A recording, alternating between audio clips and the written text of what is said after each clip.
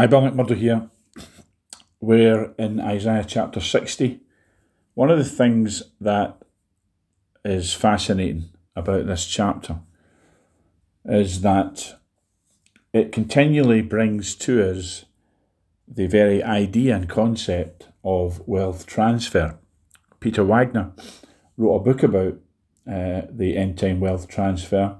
I know that Bill Johnson uses Isaiah 60 a lot. It formulates a lot of his stuff, a lot of his teaching is shaped by it, a lot of his thinking. But I want us to just look at some things today. Verse 5, it speaks about, then you shall see and be radiant, your heart shall thrill and rejoice, because the abundance of the sea shall be converted to you. And this is speaking about the sea being, if you like, the world economy or the world system. Now, in Revelation 17, verse 15, it speaks about the great harlot, that she sits on many waters, of course, in Revelation 17. And it says in verse 15, the many waters are peoples, multitudes, nations, tongues. In other words, we would say the world out there, the great world system, the economy perhaps, the abundance of it is going to be converted to those who walk in a kingdom wealth paradigm. Not those who walk in a Babylonian or Antichrist paradigm, but those who walk in a kingdom wealth paradigm. So the abundance of the economy will be turned. We would say the tide will turn. Things right now aren't so great in the world economy because we are being attacked with scarcity as part of the program of the Great Reset and so on. But it's saying that God has an alternative to this, and I keep saying that his alternative is the true economy. So the abundance of the economy, or the sea, or the peoples, the nations, shall be turned to us. Then it says, the wealth of the nations shall come to you. It's interesting that verse 4 speaks about sons and daughters coming. That talks about harvest. That's been a reference to harvest.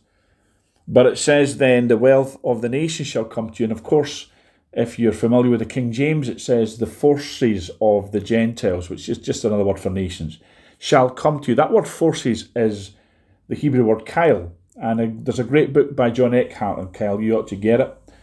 And he speaks about what Kyle means, and it means wealth, but it's not just financial wealth, it's not just commodity wealth, it's not just assets, it's not just precious jewels and silver and gold and so on.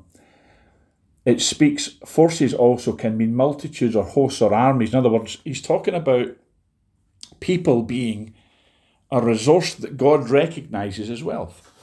The wealth of the nations, that includes physical, it includes currency, it includes what we would regard to be valuable things, assets and so on. But it also has that meaning, and of course verse 4 speaks about sons are coming, daughters, that people are coming, and they'll bring their wealth, we'll see that. But wealth transfer, in other words, the riches, the wealth, the abundance of all that's out there, that'll include property, land, assets, all these things. Might include stocks, shares, might even include actual physical money. Then verse 6 says, the multitudes of camels shall cover your land, the young camels of Midian and Ephah, all those from Sheba shall come.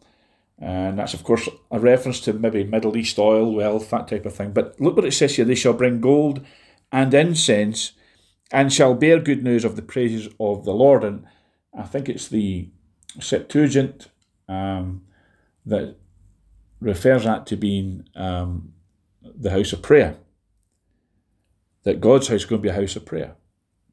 So in other words, what it's saying here is this, is that the money is going to come in and finance the church, finance the ecclesia, finance the kingdom of God, finance ministries, finance the people of God, the Zion of God, we would say. That's where God's people are. And it's a spiritual location, but it means that the money's coming in the physical realm, in the earth realm, into those who are ready for it, those who are part of God's remnant. And not everybody's going to walk in this. And I'll tell you who is not going to walk in it are people who shun wealth and say that all wealth is, ungodly and we shouldn't be touching it. Well, those people are never going to fund kingdom enterprises. They're never going to fund the kingdom. They're never going to finance the work of God because they're too busy being religious and all that. So anyway, then it says, all the flocks of Kedar shall be gathered together to you, the rams of Nebaioth. Now, what we need to understand is the commodities of God are gold, silver, and cattle or livestock. So it's referring to these things here. Of course, God blessed Abraham and said, I'm going to bless you, you're going to be great, your name's going to be great. And then within a few short verses in the Bible, from Genesis 12 to Genesis 13, Abram is very rich in those three commodities, silver, gold, and cattle. So God knows what he's doing. Now, you might not want to be a rancher, you might not want to have cattle, but I'm sure there's plenty of room in your life that you'll make for lots of silver and gold.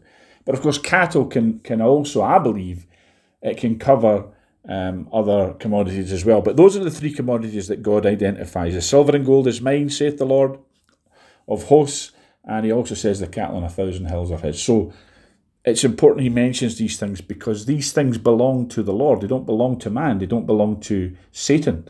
They belong to the Lord. But notice how he's talking about they're bringing them, they're coming. Is it Leroy Thompson talks about money cometh? Money cometh to the body of Christ. Well, it's not just money. It's other commodities, other resources, other assets, valuable things. Then he says, surely, verse 9, the coastland shall wait for me. Verse 8 talks about flying as a cloud, as the doves to the roost. In other words, abundance. You know, when you see doves flying to the roost, there's loads of them.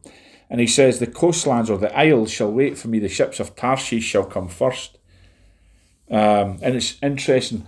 The church I pastor is on Tharsis Street, which is just the Greek rendering of Tarshish.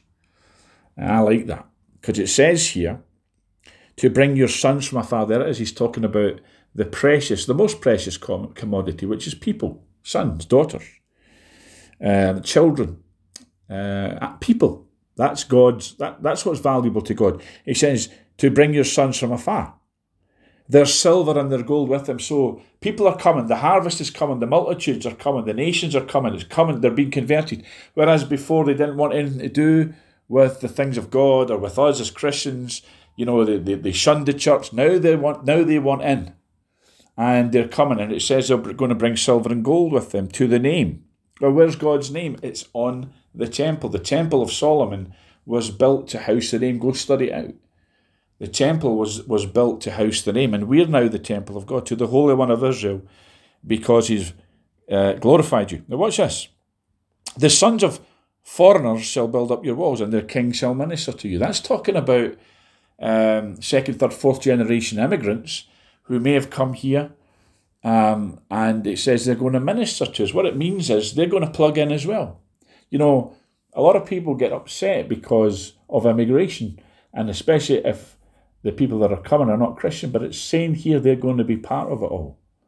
Part of all this blessing that Isaiah 60 signifies and speaks of. So, in my wrath I struck you, but in my favour I have had mercy on you. What we have to understand is, I believe he's talking when he says about wrath, he's saying about maybe the fact that we've had to go through judgment nationally, judgment corporately, judgment as a church, because we've not been living the way we should. We've not been preaching the way we should. We've not been ministering, especially in the last couple of years when we shut churches and churches were shut by governments. God says judgment must begin at the house of God. And I think we don't like talking about judgment, but it's a reality we have to face. And, you know, sometimes you just have to suck it up and take it. But there's going to be a turning point. He says, I struck you in my wrath, but in my favour. I want to talk about favour. I love talking about favour. Favour is one of my favourite things to talk about. And he says, in my favour, I have had mercy. Favour, if you get into God's favour, his mercy will start to flow. And we need his mercy. We certainly need his favour. Therefore, now watch this, it's all wealth transfer. This whole chapter is talking about this. Therefore, your gates shall be open continually. In other words, your doors, your gates, your entry points, okay, shall be open continually. They shall not be shut day nor night. Now, I always think that refers to the internet. And as one possible, and probably most likely, you know, you don't need to be standing somewhere to receive, for example, donations. People can donate to your church, to your ministry, or if you're in business, people can buy your products when you're sleeping. You know, that's a great thing about online shopping. That's a great thing about the websites and the internet is that people can bring you, whether it's donations, contributions, or purchase things, so that men, look what it says, that men or people may bring to you the wealth of the nations. God's purpose for you, if you're listening to this, is to bring you the wealth of the nations, and that their kings may be brought. There's two things going on here. There are, verse 3, the nations shall come to your light, and kings to the brightness of your rising. God's wanting people to come into the ecclesia, and into the kingdom, and into salvation, and into his family, and into all the great things of God. He wants harvest, and he wants us to be blessed by this. So people are coming, but kings are coming too. In other words, leaders are coming. And that'll include governmental, national leaders. Maybe some surprising folks that we think are really steeped in Babylonian ideology and action, and they may well be. It might well be that many of them repent, or at least some of them. You're thinking people like Elon Musk and stuff like that, who are very much part of the system. But, I'm just saying that a lot of those guys will come in. It's already happened. It's happening. And then he says, men may bring you the wealth of nations. For the nation and kingdom that will not serve you shall perish, and those nations shall be utterly destroyed. Then he says, the glory of Lebanon shall come to you. He lists the fir tree, the pine tree, the box tree to beautify the place of my sanctuary. In other words, the world system is going to fund the temple. I will make the place of my feet glorious. The sons of those who afflicted you shall come bowing before you. If you've got enemies and you're right with God, those enemies are coming and bowing before you, whether that's a literal or a metaphoric, but they're coming. And they shall call you the city of Yahweh, the Zion of the Holy One.